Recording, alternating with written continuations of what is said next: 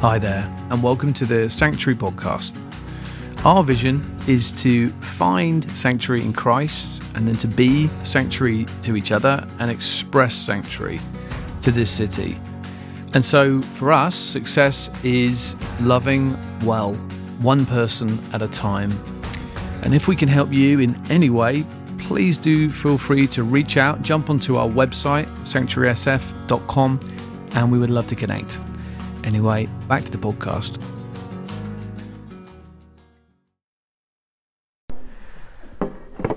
Okay, hey guys, thank you so much, SJ and Austin. That was absolutely amazing. Just like water to my soul. Thank you so much, guys. And it is beautiful to have some of your fan club here, Mum and Dad, Sam. Yeah. I see why you follow her around, because it's such a blessing. So great to be together. Yeah, my name is Tom, for those of you who don't know me. And I'm not Australian, I'm English. Although if I go up at the end, I become an Australian, because then everything's a question. That's how Australians talk. Anyway, we love the Australians. We are in these rather strange days where we are attempting to sort of come back together as a church community. These few sessions we've been having here at the Northgate building have been a little bit different to our regular way of speaking, communicating. Is we open the Bible, we go through a book, and we let it speak to us. But in these very unusual days where we are looking to plant this baby church, we felt like this was a unique time in these early days where, of course, we still want to speak from the Bible, but we also want to be deliberately setting a culture that will, God willing, stand us in very good stead over the coming years to come. And 2 sessions ago, on our first Northgate session, we looked at this question of what does it look like to transition from being in survival mode into intentional mode. And then 2 weeks ago, we then looked secondarily, intentionally, at this question of, well, what is success? Josie, would you mind just, that door sounds like a little child's dying. Sorry. They're not dying. Not dying. I'm sure having a lot of fun. And we looked at the question then of, well, what is success? What does Jesus say success is? And getting the right metric is so vital that we're measuring the right thing. And we made the point that I think biblically you could say that the making of disciples is right up there in terms of Jesus' high commands. And what do we mean by making disciples? Well, it means that we are seeing people following Jesus, the resurrected rabbi, following him in ever-increasing healthy relationship with him in the up, and then having ever-increasing healthy relationship with his family in the in, and then also having ever-increasing relationship with the world around us that might have very different views. So we talk about the up, the in, and the out. 3 dimensions of relationship. What does it mean for you to be a disciple and to make disciples? This is the big idea. It is all about relationship. Say relationship. Relationship. You can do better than that. I know you got masks on. It's the afternoon, but let's do it. 1, 2, 3. Relationship. Making disciples can sound slightly mechanical, can't it? Like, I'm making a brick wall. But making disciples is a very relational idea. And today I want to kind of do a bit of a deep dive on that idea of relationship. And this is what I want to convince you of in the next 30 minutes. The primary lens with which to view reality is relationship. The primary lens with which to view reality is relationship, i.e., relationships matter most. So you can have all the money in the world, all the fame in the world, all the status in the world, but if your relational life is not healthy with your Creator and the world around you, you will be slowly dying. You know, Jesus says, what does it profit the world, for the man to gain the whole world? But if they lose their soul, it's like a living death. The second part of that then, if this is true that relationships matter most, all of life, in a sense, becomes about your personal presence. Your personal presence. We're going to look at that. So there's 3 questions I want to look at here today. I hope you're impressed with my PowerPoint. I'm not exactly Mr. PowerPoint, shall we say, but I was grappling yesterday afternoon amongst many things with something called Keynote, which is a rather snazzy thing. Can we have the next slide, Tim? What do I mean about this personal presence thing? Why is this important, and how can we take some steps with this? So first of all, grab your Bibles and turn to Luke chapter 6. First question, what do I mean by if all of life is about relationship more than anything, then your personal presence is paramount? What do I mean by that? Well, first of all, just shout out one by one, what are some other lenses through which you can view life apart from relationships? It's not a trick question. Don't overthink it. Just shout out 1 or 2 answers. Money, thank you, Alan. Fame, political, fantastic. Pleasure, culture. And these are not bad things, okay? I don't want you to hear that. But what I'm trying to argue today is that the Bible, I think, says the most important lens above everything is relationship. So, for example, here we see in Luke chapter 6, verse 12, we're going to see Jesus models relationship with his Father, prayer, and then relationship with calling his 12, and then relationship with those who surround them. His presence is paramount in all of these. Verse 12, one of those days Jesus went out to a mountainside to pray. He spent the night praying to God. Okay, do you see that? Relationship with his Father, with Abba, is his highest priority. His presence, his personal presence, hour upon hour, is in the presence of Abba on the mountain. Then we see verse 13. When morning came, he called his disciples to him. That's the big group. And then he chose 12 of them. Do you see that? So this is if we're using the up in and out language. The first relational direction there was up with his Father. And then out of that, he calls almost the beginning of the church, these 12 disciples to be super close to him. He's in effect saying to them, I'm going to give you extra access to my personal presence. And then we see in verse 17, he went down with them, stood on a level place, and a large crowd of his disciples was there, a great number of people from all over Judea, from Jerusalem and from the coast of Tyre and Sidon, who had come to hear him and to be healed of their diseases.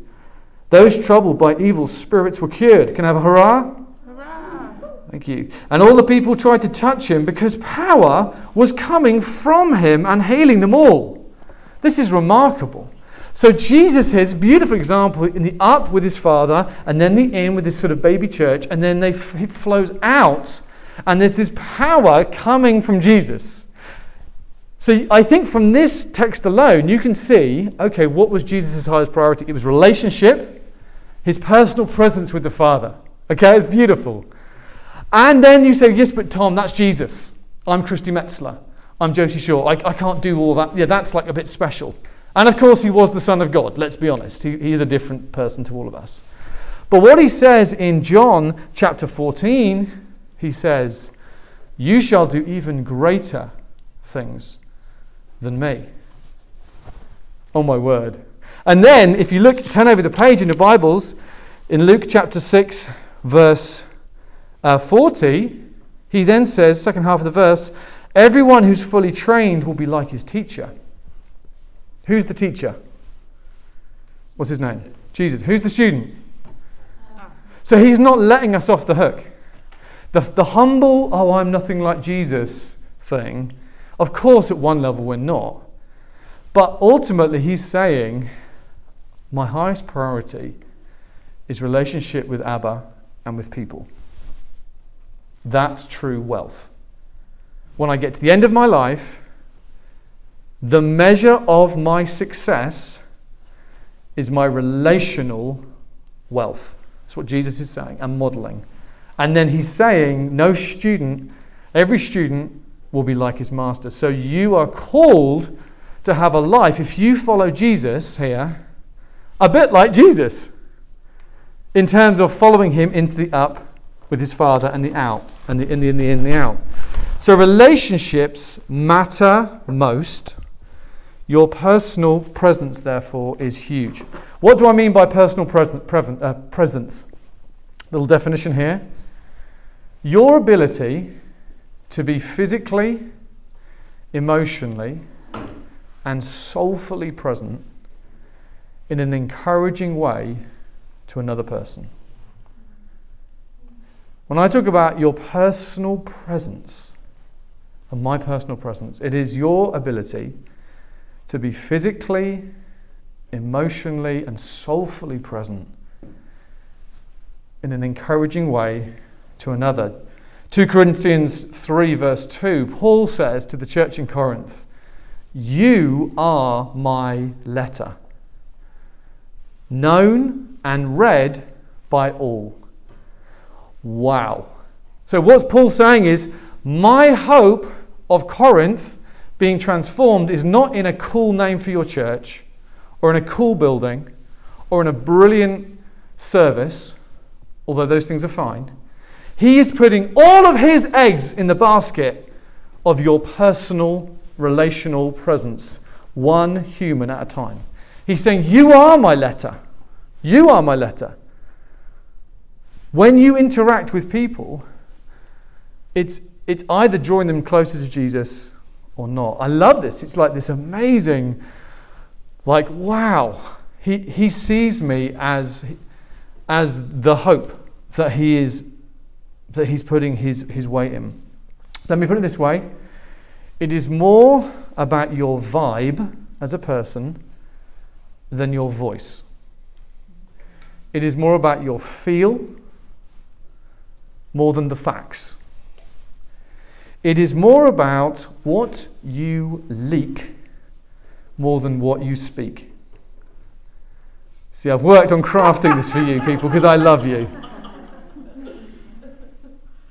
It's more than your gifts or your words or your actions. Listen, write this down. It is the atmosphere that you create. 1 Corinthians 13 says, you can have faith that moves a mountain. You can prophesy in power. You can give everything you've got to the poor. But if you do not have love, you are nothing. That's what it says. It doesn't say you're defective. It's saying you are nothing. It's really shocking language. Actually, you are nothing. That he's saying. And then we go, well, love's, I'm pretty loving. He's really specific. Love is patient. Love is kind. Love does not envy. Love does not boast. It is not false to the truth. It does not rejoice in wrongdoings, but rejoices with the truth. It always believes. It always hopes. So he's saying the feel, O Corinth church, the feel, O sanctuary, around you is everything. I love what Oswald Chambers famously said. It is not what a man or woman does that is of final importance, but what he is in what he does. The atmosphere produced by a man or woman, much more than his activities, has the lasting influence. Okay, so why is this important, Tom? I'm fairly clear in what you're saying. Well, I think at one level it should be fairly obvious why this is important. Because if this is even like half true, the atmosphere that we create in our lives around us is really crucial. I love what the writer Maya Angelou said. She says at the end of things, I think we've got the quote up here actually, so it's definitely at the end of the day, people won't remember what you said or did. They will remember how you made them feel. This is so true. Now, you can overstate that. Of course, it's important what you say and you do. I'm not saying that. But what I'm trying to get at here, as we plant this church right at the beginning, we could have very busy people serving. But if we are leaking anger or frustration or annoyance or insecurity, man, we feel it, right? I had to apologize to a leader a week ago because I sent him this text about something and I was angry. And it was subtle, and what I actually said, I still stood by, But the heat that came from my message, the feel of it, I felt so convicted, and I was like, brother, I'm so sorry. I stand by what I said, but it came from hurt in me, not from love. And will you forgive me? And he was like, of course. It's the feel of it more than just the content. What I'm trying to say is your sheer presence has a huge power. Huge power. And this is both a wow moment and also a gulp moment. It's that kind of mix, isn't it? It's both this amazing penny drop of like, whoa, this is such a high privilege, but also a sort of seriousness to it. So if you think about it like this, in terms of a wow, the privilege of your presence, think about how you have changed in your life previously. I bet you it's through the presence of somebody who loved you, who knew you, who is just a steady, stable, positive, godly influence in your life. 9 times out of 10, we change through relationship. It's been said that in life, we are hurt through relationship, but we are healed through relationship. I think that's so true. We can't get healed in isolation. I know we want to when we get hurt by people. The last thing we want to do is be around people. But actually, the way that we have all changed, I mean, Hannah doesn't mind me mentioning this. Hannah Walker, many of you will know. When she was in her teenage years, she came into a contact with a Christian family called the Novembers. And she says she remembers as a teenage girl, there was something about their family. It was the atmosphere. They loved Jesus. And she says she would regularly, even as a teenager, when they're, in England, you can go out to bars and stuff a little younger than here. And when she was in her late teens, she could have easily been going out night clubbing and going to the bars. But she found herself getting on a bus and or sitting on the bus for an hour on a Friday night just to be in the family, in the atmosphere of this godly family. There's something about being around them that was changing her, which probably even as a young woman, she didn't have the exact words, but there was something about being in the atmosphere of this Christ-shaped family that it wasn't the words, it wasn't even the action so much, it was the feel. It was the feel of being around them. Does that make sense? A feel. And the reason why this is true is because our souls are permeable. Our souls are not closed units, right? The way that we as Christians can, or as just as humans, but the way as Christ followers that we can let the kingdom of God come to us is because our souls are kind of like sponges. They're not like metal boxes that are sealed. We absorb, when we say, Our Father and art in heaven, let your kingdom come, we're praying for something to happen, right? We're saying that the atmosphere of the King would come afresh into our souls. And so we are also permeable to people and the world around us, which is why so much of the Bible talks about taking care of who you're with and the company that you keep. And neurologically, you can see this. Like we have things called mirror neurons in our brains. You've probably heard about this, but when you meet people, you're hardwired neurologically to respond often to how they are. And you're picking up 1,000 cues, more than just what they're saying, all the time at an unconscious level when you meet another human. That's why even in San Francisco, if you smile at someone walking down the street, 9 times out of 10, they'll smile back, even if they look very grumpy seconds before you smile.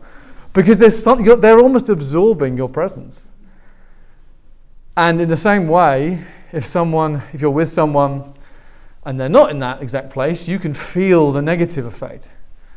They may not even be saying something that is negative, but we as humans can feel that. Our souls are permeable. I remember when I was 15 playing squash, which is like racquetball, the English version. And I remember I had two different teachers. One teacher, well, he'd played at Wimbledon. He was amazing, but he was so intense and he had a lot of unprocessed anger.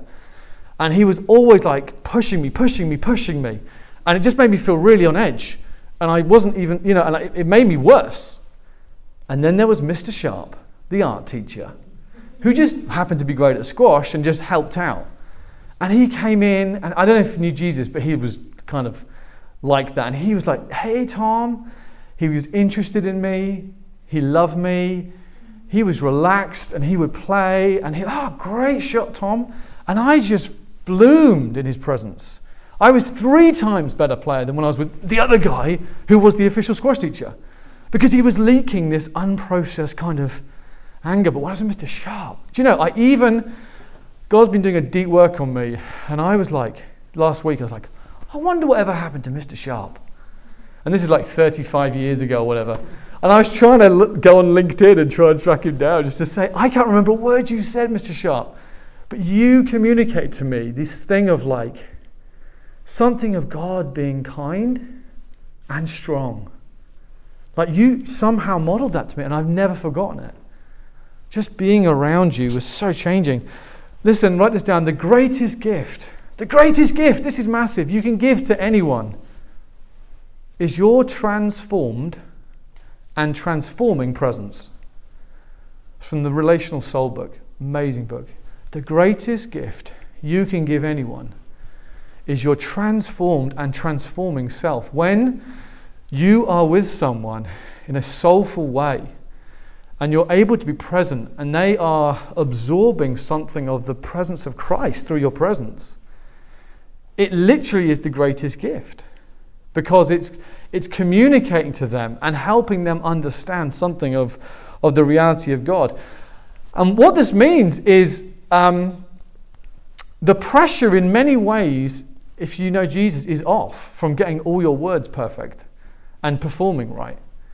Because the more that you realize, wait a minute, as I grow in maturity, my sheer presence is already bringing something of an atmosphere change when I meet another person. The presence of a non-anxious Christ follower is incredibly powerful. And people won't even know that's what's happening. I was at an event this week. I was speaking at the Adult Teen Challenge gathering just around the corner. Dear group of men who have had really, difficult lives, and Jesus has come to them. And I was standing there, and this sounds really weird, but you get what I'm saying. I was like, do you know what? Before I even say a word, my sheer presence is a blessing. I don't mean that arrogantly. I'm just saying because Christ is in me. And actually, there is a stabilizing, it says in us, the Spirit cries, Abba, Father. There's something of the presence of the Father in his children. I was with another brother this week for lunch, and it was just like, as this penny was dropping, I was just thinking, wow, I don't have to say all the right things. A lot of it is just about asking loving questions, being comfortable with silence. Some of us are more sensitive to knowing what the other person is feeling than others. And that's a blessing and a curse. I'm extremely sensitive to what another person is feeling.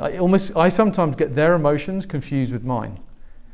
So I'll be talking to you and I will suddenly feel anxious or angry or something. And I'll be, why? Oh no, it's them. Some of you know what I'm talking about. It's a really interesting psychological and it's like a blessing and a challenge. But the idea that we can bring the presence of Christ to people is amazing. And it makes it suddenly, you see, this is why being salt and light in San Francisco and the Bay is so crucial. We as Christians, we cannot make anyone follow Jesus. You know that, right? It's impossible.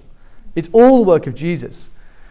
But what we can do is present our transformed and transforming self one person at a time, loving well one person at a time, which means we are present physically and soulfully and thinking, Jesus, what do you have for this person?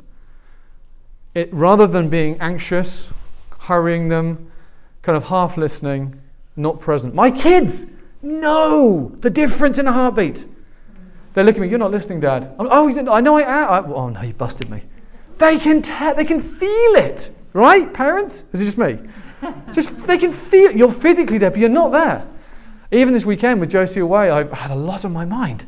Lots of different things going on, and I'm like, man, Jesus, help me. Help me to really, because this is like the greatest gift I can give my kids.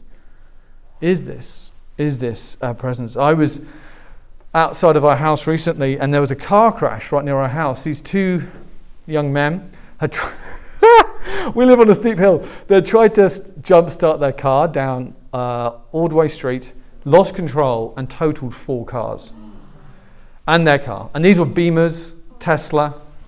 And then I heard it, and it was funny. We were trying to run a kids' movie night. It was the night we had the kids' movie night in our garden. 30 kids watching Pinocchio or something. And there's like all goodness breaks loose around the corner. I run round. It's like the apocalypse. Cars on its side, 4 cars smashed, and these 2 men standing there like this. And listen, I was the first person on the scene, and I knew they were thinking of running. They were like 21, 22. And I just felt myself calmly go over to, hey lads, oh dear. Whoops, what happened here? And they were like, oh my gosh, this is unbelievable. And they were just like freaking out, swearing. And I said, guys, look at me.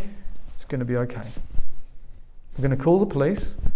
They're going to come. And I know a lot of these neighbours. I know some of them vaguely. And they are good people. They're going to understand. We're going to be all right. And I could feel it change. Yeah? I could feel it change. I was out for a walk recently at Funston. And people were having their masks off. As people were being vaccinated. And this old lady came up to me. She was like, I'm following what Dr. Fauci said. I'm allowed to have my mask off. And I could tell she was like, am I okay? And I just thought, I felt God say, just stay. Just talk. And we talked for 15 minutes. Now, it didn't suddenly get round to Jesus or anything. But I was thinking, my presence, my non-anxious, loving presence with her is bringing something of the presence of God there. We were in the park, Golden Gate Park, a few weeks ago, and a guy came up to us. So he came up to me and he said, I've been watching you. I'm a homeless guy and I've lived in Golden Gate Park for 30 years. And I've been watching, are you a church? I said, yeah, you're so welcome.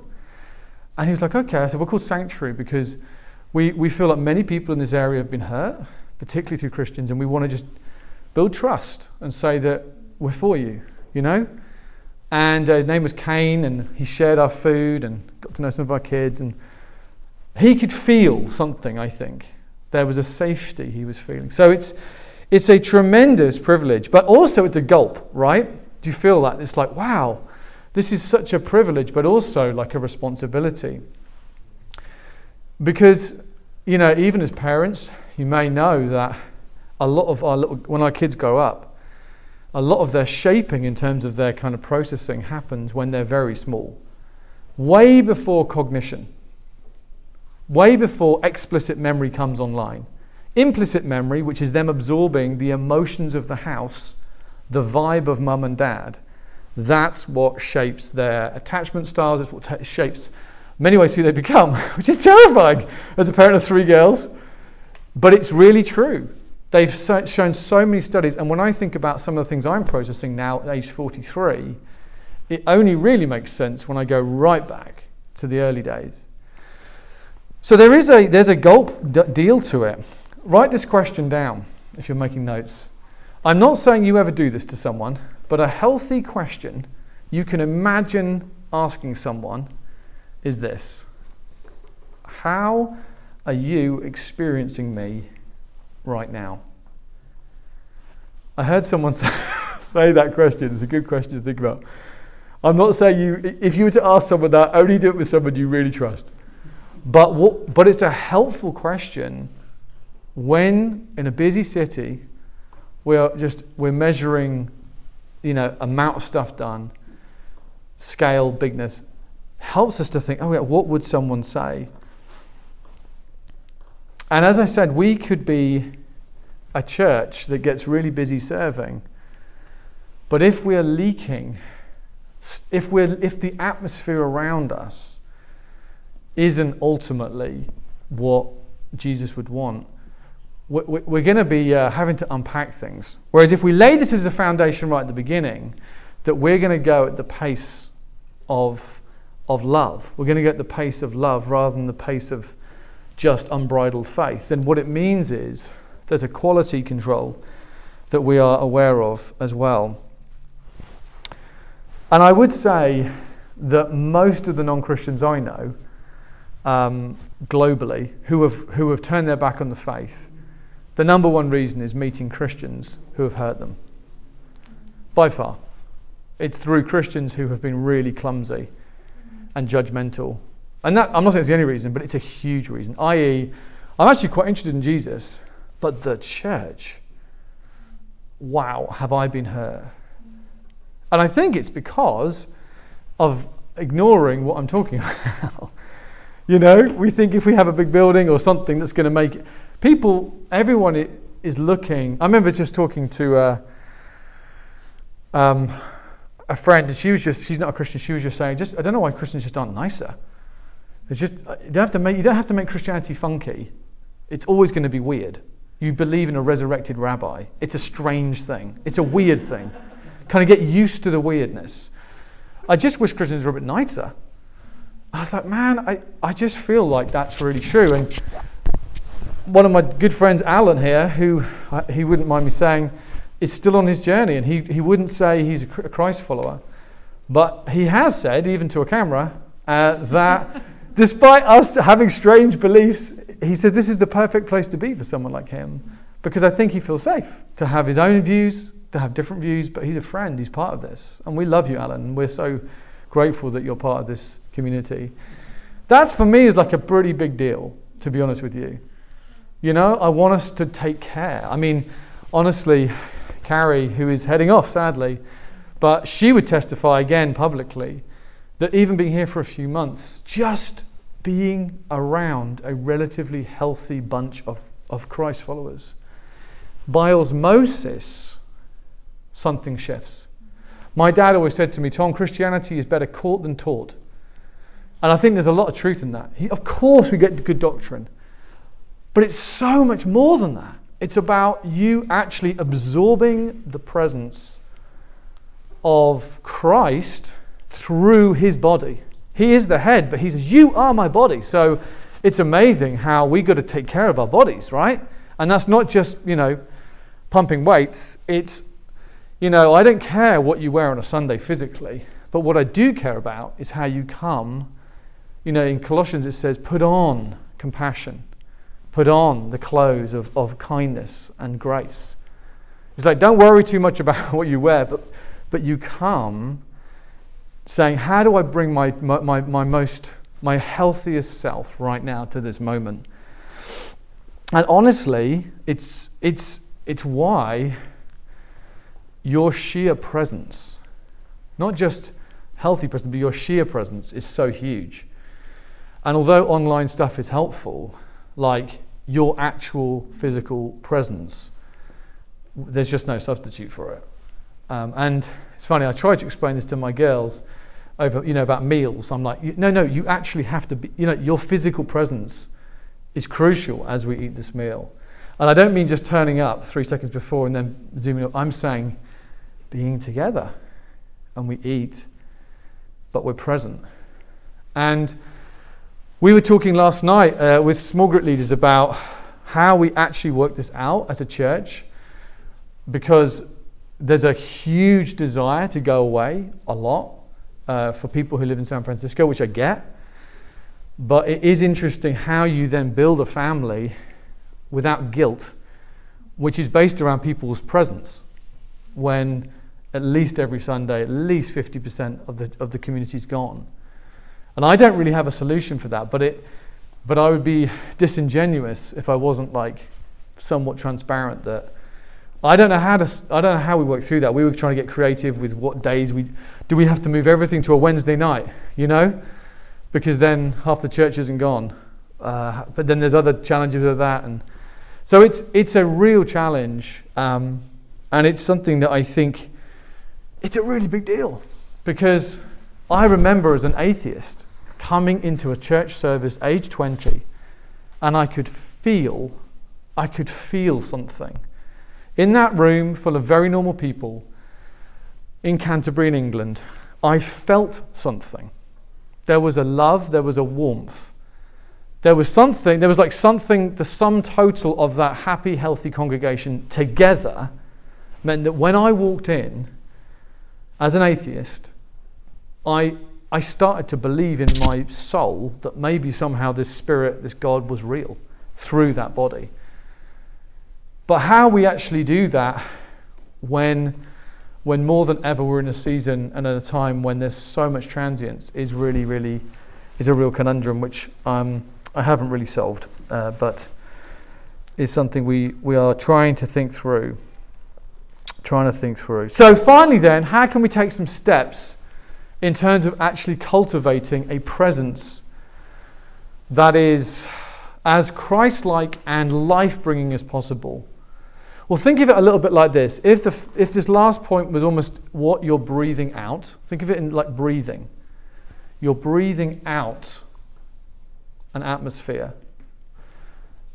A key is what you breathe in. How do you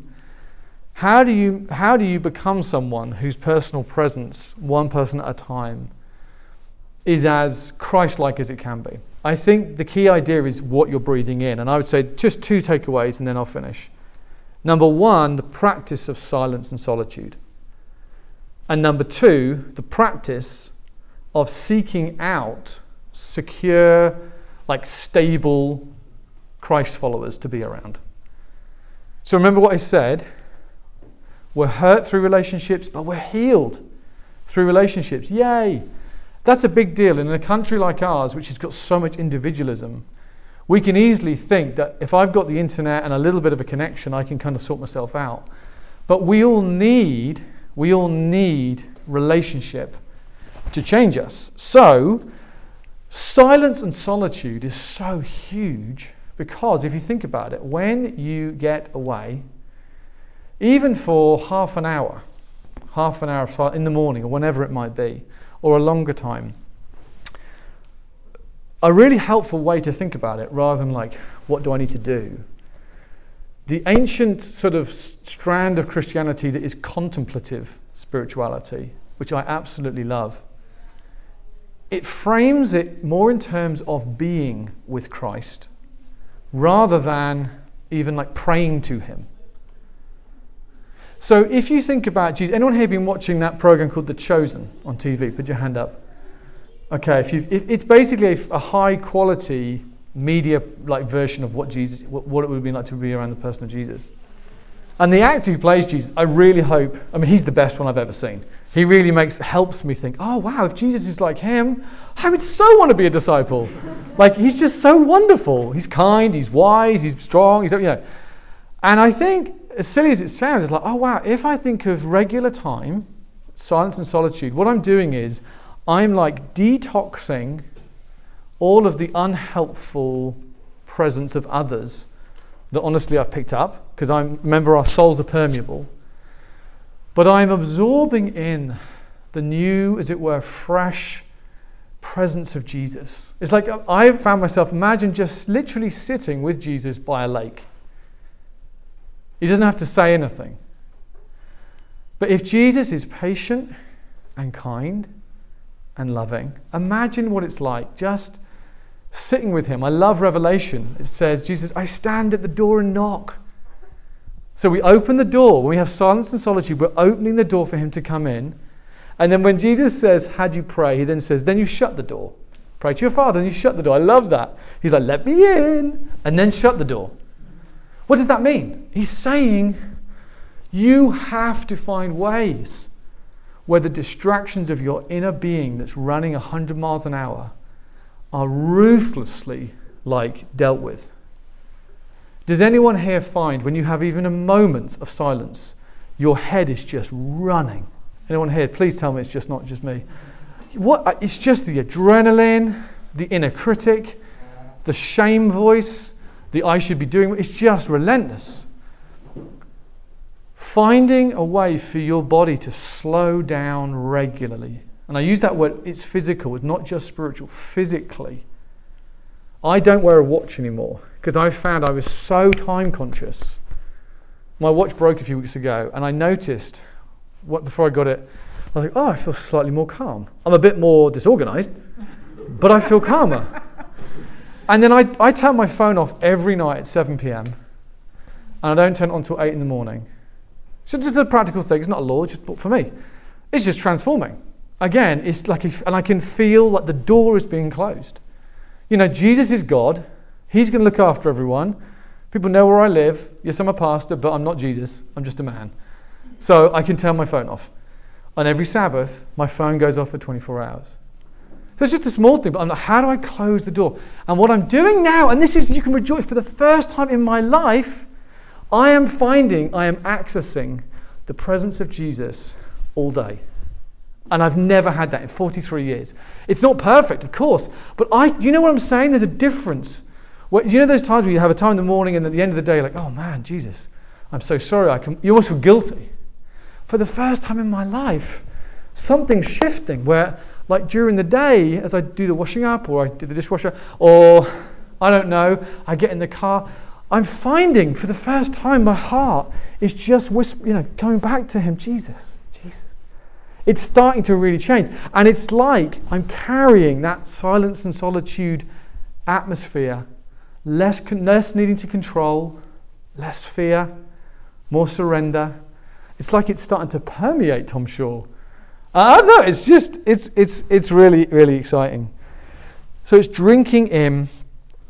And then the other major way that we breathe in, what we then give out, is through choosing deliberately to regularly be around like spiritually stable, secure, healthy men and women. Like, you need their presence in your life to change you. Like, you can't do it on your own.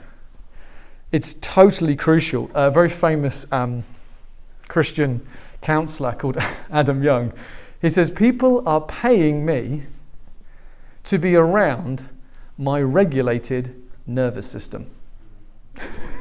Some of you are like, what? Some of you are loving that, and some of you are like, that's the weirdest thing I've ever heard. I'm trying to make sure we all get on board with this. He's saying in neurological, physical terms, because we're not just spirits, right? We believe in our bodies. He's saying the more that you grow in Christ, your whole being changes bit by bit. And he's saying people are paying money, yes, for my words, but to be around me. And it's true.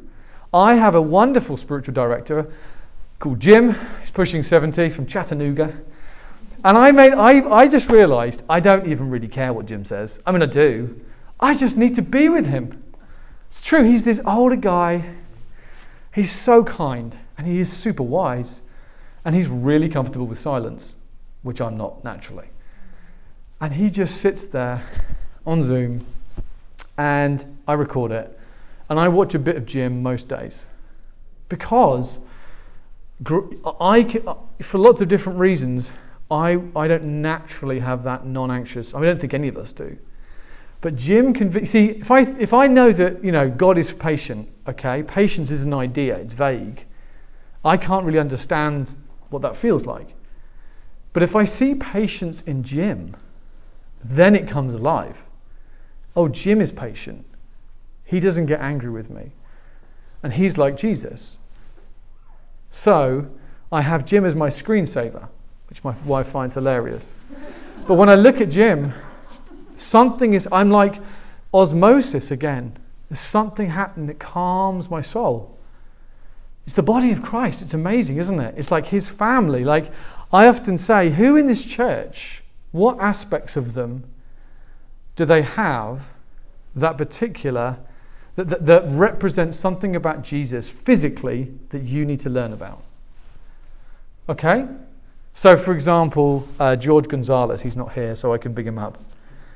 I was with George a few weeks ago and his younger brother in the park, and his younger brother was very open, said he had a life of addiction. 6 years ago, came to Christ. He's been on the straight and narrow for 6 years. He said, but it's George. His presence that's changed my life. And I just wanted to weep. You know George? George isn't like some big personality. He's humble, he's quiet. But I'm like, yes. And I said to this guy, I said, do you know what? I need to be around George. I notice when I'm around George, without me even realizing it, my pace slows. I don't need to perform. Matthias is like this as well, isn't he? Sorry to embarrass you, Matthias. And Kathy, both of you. But there's something about you guys. It's true. And there's things you need in us. But I'm just saying, like with you guys, patience and kindness. I was talking with my kids over breakfast. I said, you know, the way you see Jesus is in through others. It's not just through your head. And I was like, who do you think in Sanctuary like has real patience and kindness? And they both said, Kathy and Matthias. And it's true. It's like, so you find reasons, discipleship. You seek out people and you say, I need you in my life. I meet with all of our Sanctuary group leaders every 2 weeks, or at least one of the couples. And what I'm trying to model is bringing my best self to them, my relatively regulated nervous system, trying to bring it to them and to love on them so that they then can lead their groups. And as they meet with you one-on-one, they are then bringing something into the wider body, and then it goes on and on. So I think you knowing what it is to be around and seeking out people is really, really crucial. I will finish with that famous poem that we probably all heard. When I was a young man, I wanted to change the world. I found it was difficult to change the world. So I tried to change my nation. When I found I couldn't change the nation, I began to focus on my town. When I found I couldn't change my town, as an older man, I thought I'd try changing my family. Now, as an old man, I realize the only thing that I can change through Jesus' help is myself. And suddenly I realized that if I long ago had allowed Jesus to change me, I could have made an impact on my family. And my family could have had an impact on my town, and the impact would have changed the nation, and I could indeed have changed the world.